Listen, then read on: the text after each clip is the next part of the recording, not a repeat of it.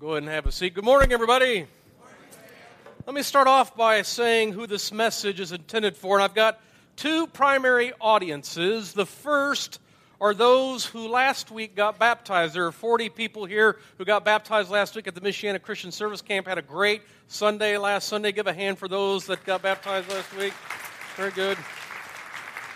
Thank you to so many of you who participated last week and volunteered and helped, and I loved the camp setting and had a great week last week. So, if you are one of the ones who got baptized last week, and a week later you are still committed to Christ and showing up to church, trying to be engaged in the community that belongs to Jesus, let me say, way to go. And I say that only to say, that isn't always the case. It's a very common occurrence, not just here, but in all churches I'm aware of, that people who make a decision like baptism can sometimes soon after disappear. And you can see that when we watch old baptism videos. Like, oh, where'd they go? We haven't seen them in a long, sometimes that's the stuff that happens over time. And sometimes it's simply a fundamental misunderstanding of what baptism is all about. People can have twisted views of the point. See, baptism is not your lucky rabbit's foot. It is not your religious good luck charm. It is not your get out of hell free card. But sometimes deep in the recesses, deep back in people's minds, that's kind of the thinking behind it. So once the baptisms happen, check mark, and then they just kind of fade away. We never see them again. But other times, they just lose their way. It isn't like they didn't intend to follow Jesus, just something happened along the way, and they lost sight of what it now means to be a follower of Jesus. Now, what I think is interesting is Jesus kind of even talks about this. Like in the gospel, he tells this story. They called it parables back then, but it's a story about, Jesus categorizes like 4 different kinds of people in regards to their response to the Word of God. Like he says it's the parable of the sower, and the seed is the Word of God, and when it gets thrown out, it falls on 4 different kinds of people. And so this passage in itself, I think, is worth meditating on and asking, what kind of person am I? Like, out of these 4 categories, which one would my life more typically fall under in regards to my response to the Word of God, my response to the kingdom of God and to the gospel? And what Jesus says is, for some people, they're kind of like a path. And so that's the metaphor he uses. And the seed, or the Word of God, falls on their life, and their life looks like a path. And so he'll go on and say, in Matthew 13, verse 19, what happens then is, the evil one, meaning the devil, comes and snatches away what was sown in his heart. See, because your life is a path, when the Word of God hits it, it doesn't go very far, and for whatever reason, Satan is very capable and very easily is able just to snatch right back from your life the Word that gets planted. He says some people are kind of like the path. Others, he'll use the metaphor of, they're like a rocky place. And so when the seed or the Word of God falls on their life, it's like it falls on a rocky place. And in this, he says in verse 20 and 21, this is the man who hears the Word and at once receives it with joy. Now listen, that happens here all the time. Like, in fact, we just kind of know, like if somebody shows up to Livingstone's church and it's your first time here and you hear the Word of God and you get all excited and you're like, I'm all in, and you sign up for everything and every group imaginable, even groups that you can't be in because of your gender, but you've checked everything, like, we kind of know, well, we probably won't see you ever again. Like that's typically, and I don't know why, but that's typically, in my mind, it's like, it goes back to that idea of, they're like, it's the rocky path where the seed hits, but because it doesn't have a root, it says, Jesus will go on and say, but since he has no root, he lasts only a short time. When trouble or persecution comes because of the word, he quickly falls away. Now, a third category Jesus mentions is when your life looks more like thorns. And so the Word of God falls in your life and your life looks like thorns. He'll say in verse 22 of Matthew 13, the man who hears the Word, but the worries of this life and the deceitfulness of wealth choke it, and it makes it unfruitful. And then he'll go on to say, but the fourth kind of person is the good soil. And in this, when the Word of God lands in your life, verse 23, this person hears the Word and understands it. And then they produce a crop. I mean, it yields 100 or 60 or 30 times what was sown. Now, here's what you need to know. Like, every category will be tested by Satan. And I'm not saying that to freak you out. I don't think you should walk out of here and thinking, there's a demon behind every corner and you got... No, listen. We know 1 John 4:4 tells us that the one who is in us is greater than the one who's in the world. You have the Holy Spirit. You belong to Jesus. You don't need to walk around always scared to death and paranoid. At the same time, I don't want us to be caught off guard that, in fact, if you just got baptized, you might have thought, boy, I bet it's going to be great now. My life is going to be perfect. And you might have discovered this past week, no, that didn't happen at all. But just to remind you, do you remember what happens to Jesus after his baptism? Do you remember what Jesus happens right next in his life? He goes out into the wilderness for 40 days and he's tempted by Satan, right? For 40 days he's tempted by Satan. So just in case you thought that getting baptized was going to make things easier and that the money was going to start pouring in and all the blessings were going to be overwhelming, let me just say it's possible that things could be rough. And if that does happen, I don't want you to think your baptism didn't take effect or that God somehow has forgotten about you. It's actually a very normal and common experience, even for the Son of God. So here's what we're going to do. Just hang on to Jesus, and he's going to hang on to you, and you will get through it. So this message is for those who got baptized last week. But second, the audience is for the rest of us that have already committed ourselves to be followers of Jesus. I want to speak a word to us that probably isn't particularly new. Like you're not going to walk out of here and think, that Sam is brilliant, and I've never heard that before. I mean, I am brilliant, but listen, you've heard this before. We tend to need reminders often. Repetition, we know, is the key to learning. And we know this to be true in all areas of our life. When you want to do something as if it were second nature to you, you have to do it over and over again. Like practice makes perfect. And Paul's letters, he will say this phrase often, I want to remind you. And then he'll go on and he'll teach something that they've already heard before, and he doesn't apologize ever for repeating again what they have already heard because he knows if you hear it again and again, it has a better likelihood of sticking. Right? It's like, we know it's true in life. We don't want our kids to wonder if we love them. And when they ask, do you love me? For us to respond, well, what are you talking about? Don't you remember when I told you back in 2009 I loved you? No, we tell our kids often, we love you, I love you, I love you, right? We don't want them to ever forget. We want it to stick. And so our text this morning is going to be in Philippians chapter 3. So if you brought your Bibles, you could turn to Philippians chapter 3. And it begins in verse 1 with Paul unapologetically repeating something. He'll say in Philippians 3 verse 1, further, my brothers and sisters, rejoice in the Lord. It is no trouble for me to write the same things to you again, and it's a safeguard for you.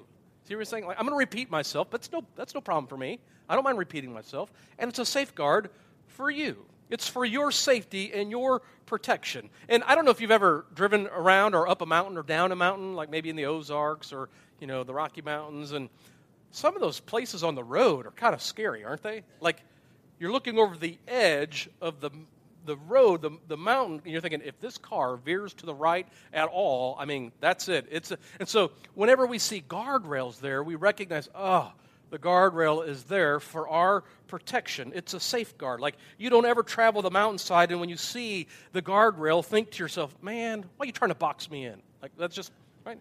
No, we get it. No, glad it's there. You don't come down the mountain just slightly thinking, these guardrails are cramping up my freedom. We recognize the terrain is dangerous, and the guardrails are for our protection. It is our safety. And the truth is, it isn't just the newly baptized that can lose sight of a larger goal.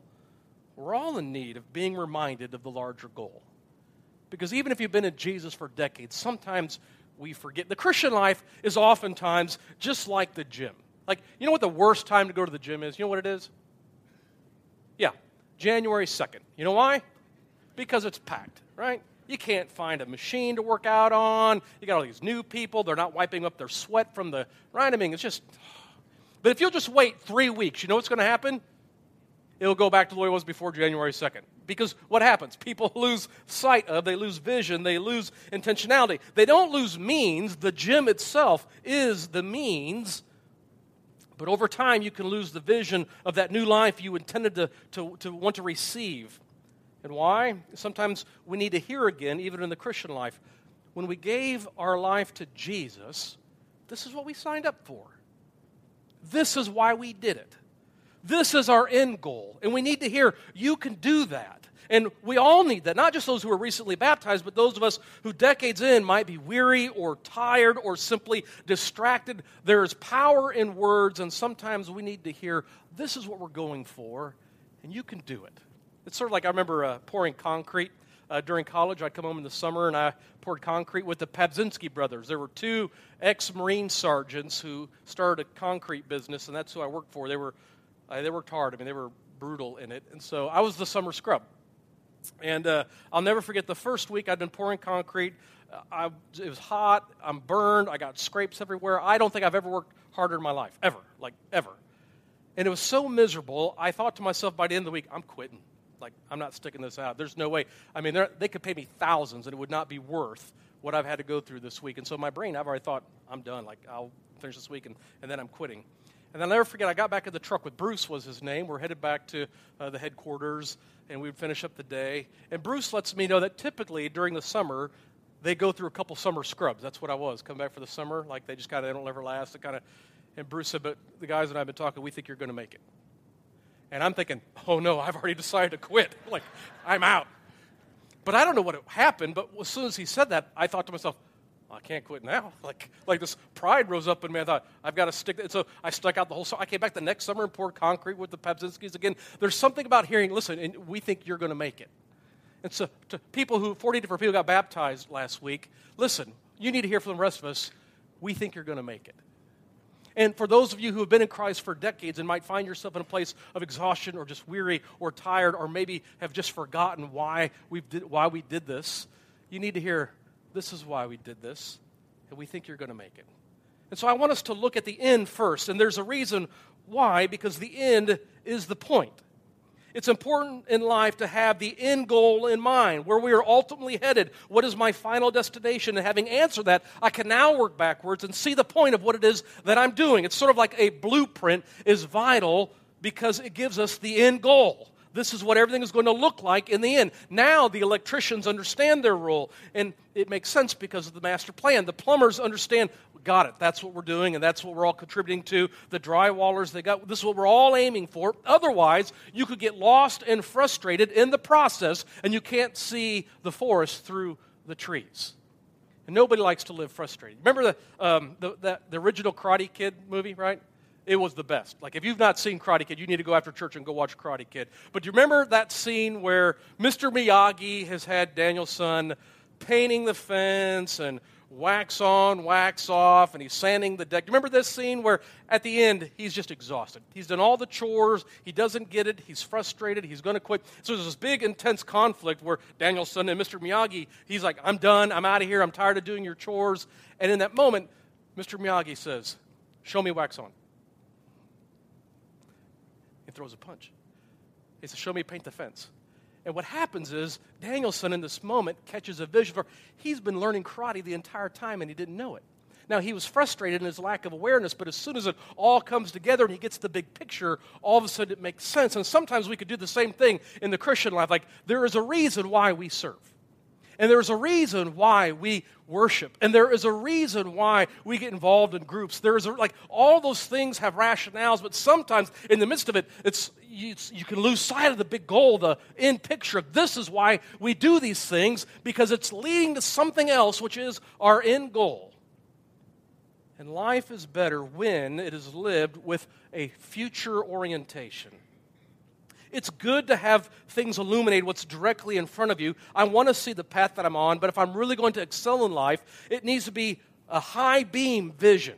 Not just the deer that's right in front of me. I want to see the deer that's 200 yards up the street. That's what gives me a high beam vision. It's important to live life with a future orientation because it allows me now to make decisions today for that preferred future. The worst decisions I think we make in life are when we're in survival mode. Like when we're just trying to keep our heads above water, when we go from one crisis to the next, we tend to make the worst decisions. And I'm telling you, there are people who live their entire life in crisis mode, from one crisis to the next, one emergency to the next. They don't think about next week because they're simply trying to survive this week. They can't think about next month because every decision is being made on how to survive this month. It's a low-beam existence that sabotages the end goal. And this is true in finances, it's true in relationships, in our education, in our health. And what Paul gives us is a high beam look as he wraps up his teaching in Philippians chapter 3. So let me begin at the end. Go to Philippians 4, verse 1 real quick. This is how he wraps up all of chapter 3. He'll say this: Therefore, brothers and sisters, you whom I love and long for, my joy and crown, That is how you should stand firm in the Lord, dear friends. This is the 1984 NIV version. I love how it says it this. That is how you should stand firm in the Lord, dear friends. That our end goal is standing firm in the Lord. Where are we headed? We're going to stand firm in Jesus. And Paul here, in chapter 4, verse 1, tells us, I just got done telling you how you're going to do that. So you immediately, your mind should go, I need to go back and read Philippians 3 to find out how I then stand firm in the Lord, because this is our end goal. This is our long-term high beam orientation. And so if you were baptized last Sunday, what do we want? We want you to be able to stand firm in the Lord. And if you were baptized into Jesus decades ago, what do we need reminded of? How to stand firm in the Lord. So we know that Paul has just told us this is how to do it. So let's take a look at this. Now, the first thing you'll need to know when you go back to chapter 3, verse 2, Paul's going to begin with this idea of putting your past in its proper perspective. Like if you want to stand firm in the Lord, you're going to have to deal with your past, and you're going to put your past in its proper perspective.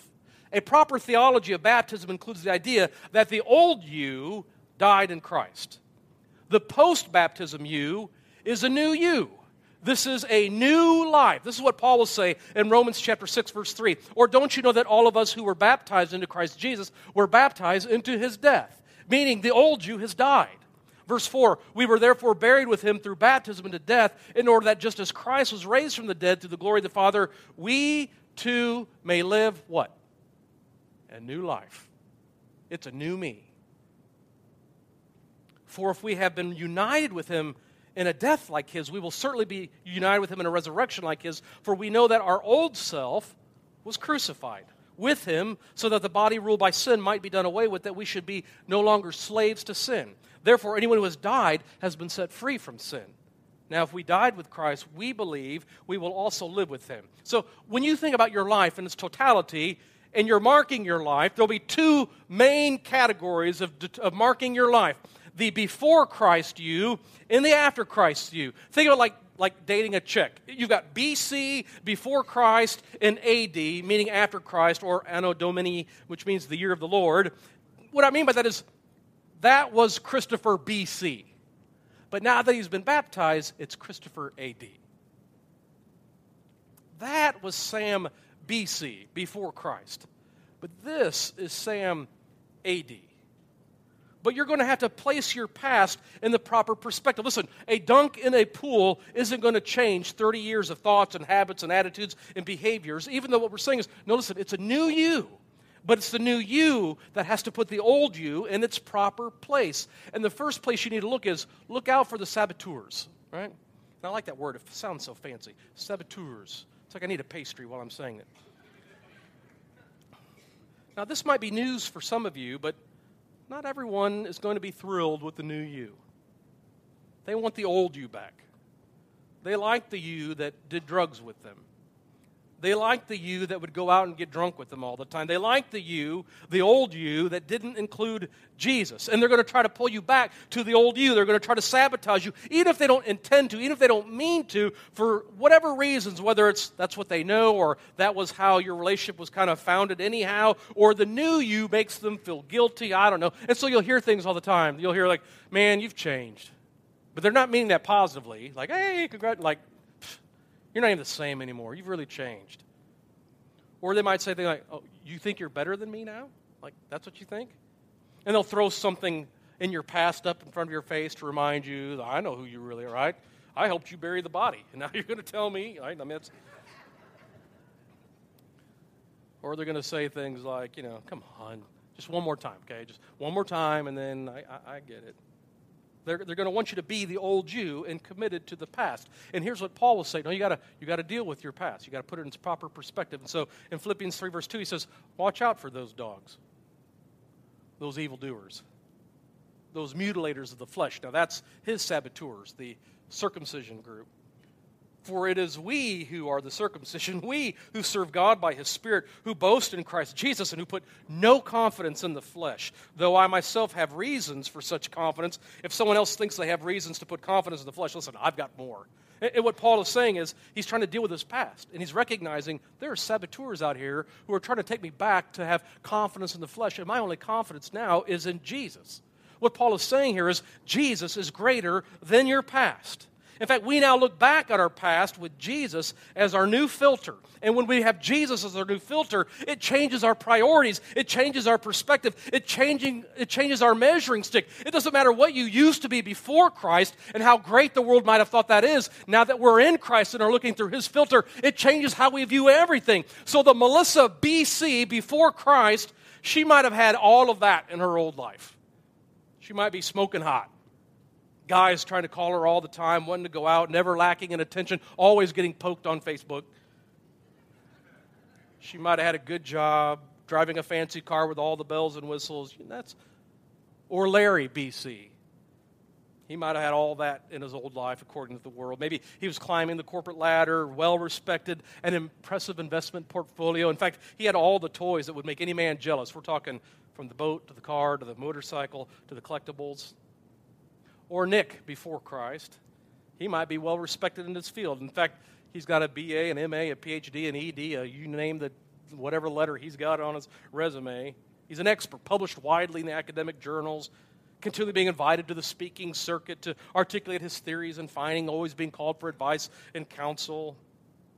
See, but now Melissa, Larry, and Nick can look back at their BC life, and based on the world standards, they might be tempted to have confidence. They might even tempted to brag. They can, at moments, want to look fondly on it. But now, because of Jesus, AD, Melissa, Larry, and Nick can now see that old life through the filter of Jesus and how important it is. So listen to how Paul puts it in verse 4 of Philippians 3. He says, listen, he's talking about, if anyone's got confidence, it's me. Listen, I was circumcised on the 8th day of the people of Israel. In fact, I'm of the tribe of Benjamin. I am a Hebrew of Hebrews. In regards to the law, a Pharisee. As for zeal, I even went so far as to persecute the church. As for righteousness, based on the law, faultless. But now listen, this is Paul 80. But whatever were gains to me, I now consider loss for the sake of Christ.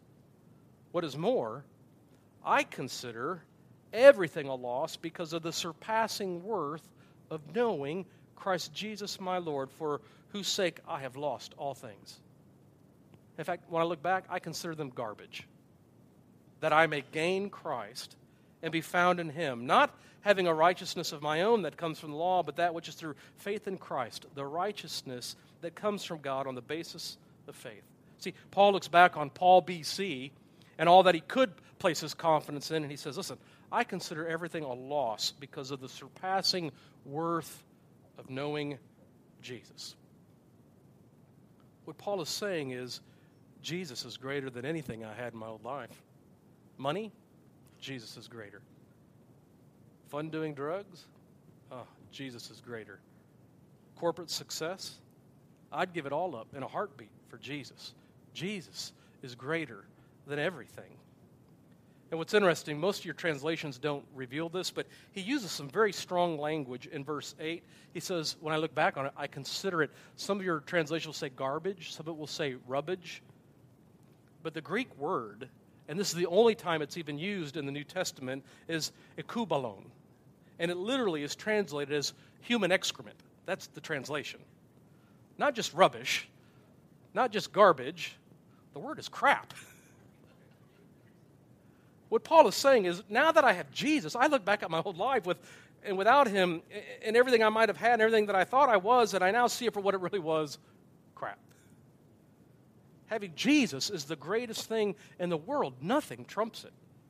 This isn't like a compartmental life where I keep this and I have this and I have this and Jesus fits in this room. It's like, no, Jesus is life. And I'd give up everything and anything for Jesus. And the history of Christianity is full of men and women who did give up everything for Jesus, even their very own lives. This is what Jesus Himself will talk about in the Gospels. He'll say in Matthew 13, verse 44, telling again a story or a parable, He'll say, listen, the kingdom of heaven is like treasure hidden in a field. When a man found it, he hid it again, and then in joy, he went and sold all that he had and bought that field. Why? Because the treasure in the field was worth more than anything he had. That's what the kingdom of God is like. Or he'll go on and say, again, by way of illustration, the kingdom of heaven is like a merchant looking for fine pearls, and when he found one of great value, he went away and he sold everything that he had just so he could buy that pearl. Why? Nothing was more important than that. That's what the kingdom of God is like. And so maybe in your AD life, after you met Jesus, you still have a smoking body. I know that's what happened to me. Maybe in your AD life you still have an executive position. Maybe you have the amazing investment portfolio, but you now view all of it differently. Even though you still possess it, you can now see, compared to Jesus, it's crap. And if you want to stand firm in Jesus, you're going to have to put your past in its proper perspective. Not only those who are trying to sabotage you in this new life, but even a new perspective and filter in which to view your old life. But then you need to know the end goal. Like, where are we headed in this? What's our end goal? And he gives it to us in chapter 3, verse 10 and 11. I don't know if you're a highlighter kind of person for your Bible. If you are, this is verse 10 and 11, you should highlight it. Or I don't know if you commit Scripture to memory. If you do, these two verses are perfect. Or if you meditate on these two verses. But here's our end goal. This is what Paul says. I want to know Christ. Yes, to know the power of his resurrection and participation in his sufferings, becoming like him in his death, and so somehow attaining to the resurrection from the dead. Now see, you should go back and just read that over and over again. I want to know Christ and the power of his resurrection and participating in his sufferings, becoming like him in his death so that I might be able to obtain the resurrection from the dead. Paul says, I want to know Jesus more than I want to take my next breath. This is vision. This is intention. What do you want? What do you want to be? This speaks to a high beam perspective. And this is why I think it's so important. Like when you ask a kid, what do you want to be in life? That's such an important question because it calls on the kid to have a future orientation. Nothing is more tragic than when kids lose that. When they can't think about their future because they're only trying to survive the day. And what Paul is saying here is, what do you want? Like, this speaks to your desires. This speaks to your intent. What Paul says is, more than anything, I want to know Jesus.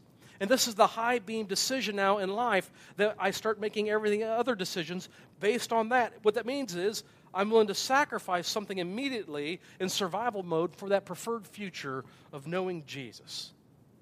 And now that I've given my life to Jesus, what do you want more than anything else? I want to know Jesus more than anything.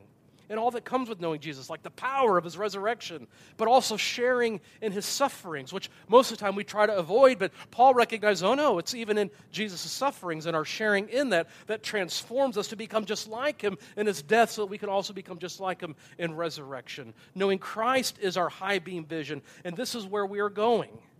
Knowing Jesus is how you stand firm in Christ. So my question for you today is, what are you doing to know Jesus? What are you doing to know Christ? Because this only happens intentionally. It's not going to accidentally slip into, you're not going to actually slip into the knowledge of Jesus. You're going to have to pursue it. So what are you doing?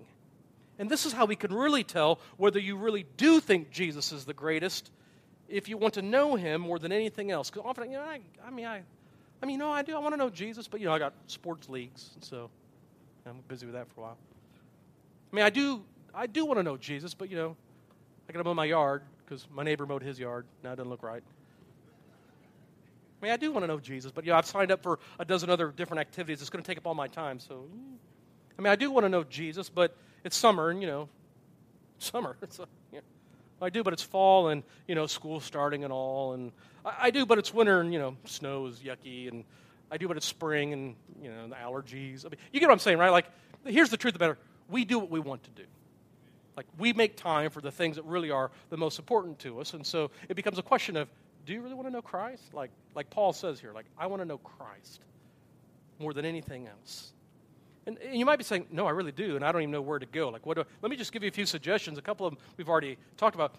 One suggestion I have for you is groups here at the Living Stones Church. Next week we'll kick off sign-ups for them. And so if you've never been involved in one or you have been involved, I highly recommend it as you get to journey with other people to get closer to Jesus and to know Jesus. And so just kind of have that on your radar. Next week we'll begin, you'll see the list, and we'll begin sign-ups. That'd be one place for you to get to know Christ. Or, as we mentioned in the announcements today, this Wednesday night Rooted thing could be an avenue by which you get to know Christ. These are intentional steps to know Jesus, and they begin this Wednesday. But Paul does want to remind us here in Philippians 3, because this is important, that you haven't arrived yet. You haven't arrived at listen, that's our end goal, but you're not there yet. See, when you get there, you won't need high beam because there's nothing ahead. Your GPS will have notified you that your destination is on the right. You're there.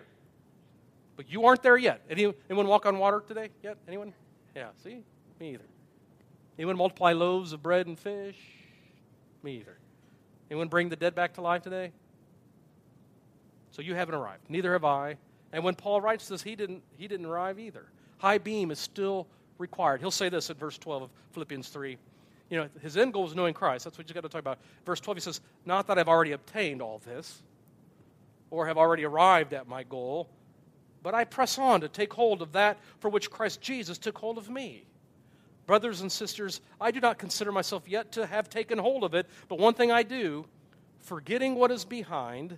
Isn't that important? Paul goes back to that again. You got to deal with your past. Because as you're moving towards Jesus, your past is going to come back up again. Somebody's going to remind you. Satan's going to remind you. And you don't need to live in the past anymore. You don't live there anymore. So you don't. Now that's been forgiven. That's the BC. I'm now the AD, and we're moving forward. Forgetting what is behind and straining toward what is ahead, I press on toward the goal to win the prize for which God has called me heavenward in Christ Jesus. Straining towards what is ahead. See, I don't know if you've ever ran track before. Your track coach probably told you, especially if you're on a relay team, don't ever look behind you. Like when you're in a race, don't ever, like if you turn around and look backwards, it will throw off your stride and will slow you down. What do? You always look ahead. You find a point in the future, in the distance, that's where you're headed. Keep your eyes focused on that. Paul, in much the same way, is saying the same thing. You don't need to look behind you anymore. Look towards Jesus ahead of you. That's where you're headed. Then he'll say this in verse 15. All of us then who are mature should take such a view of things. And if there is a point you think differently, God is going to make that clear too. Only let us live up to what we have already attained. And I like the language here in verse 17. He says, join together, which means you can't do this by yourself. Like if you really want to know Jesus, this is not like a sport where it's just you. It's a solo activity. Like, no, this is what we're talking about, like community of those who have the same goal of knowing Christ. So join together in following my example, brothers and sisters. And just as you have us as a model, keep your eyes on those who live as we do. For as I have often told you before, and now tell you again, even with tears, many live as enemies of the cross of Jesus, of Christ. Their destiny is destruction. Their God is their stomach, and their glory is in their shame. By the way, that phrase, their God is their stomach, was a way of saying they only live a low-beam life, like for immediate gratification. That's the God of the stomach, that whatever it is that you want, need in the very moment, it's a very low, like that's the low-beam life. And that's what Paul is saying. That's what some people, like, they live like that, but not you. He says their mind is set on earthly things. But our citizenship is in heaven. And we eagerly await a Savior from there, the Lord Jesus Christ, who, by the power that enables him to bring everything under his control, will transform our lowly bodies so that they will be like his glorious body.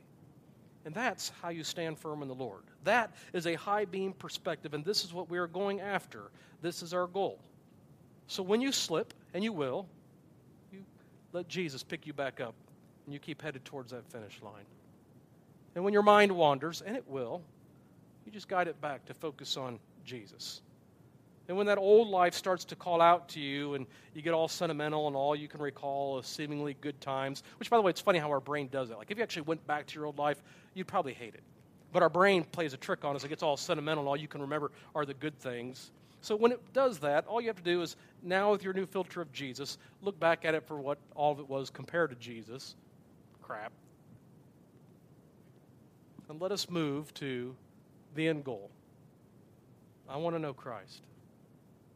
To know the power of his resurrection and participation in his sufferings, becoming like him in his death, and so somehow attaining to the resurrection from the dead. Amen? Let's stand together. Let's pray.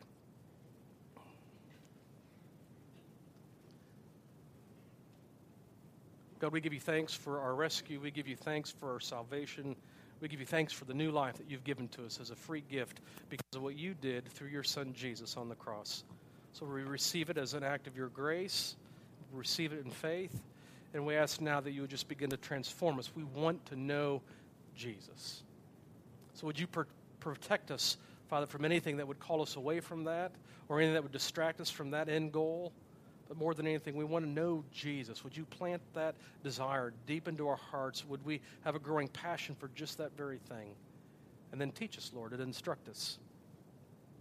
We want to know the power of his resurrection, to be able to share with him in his sufferings, to be transformed in his death, and to be raised again to new life. This is what we pray in Jesus' name.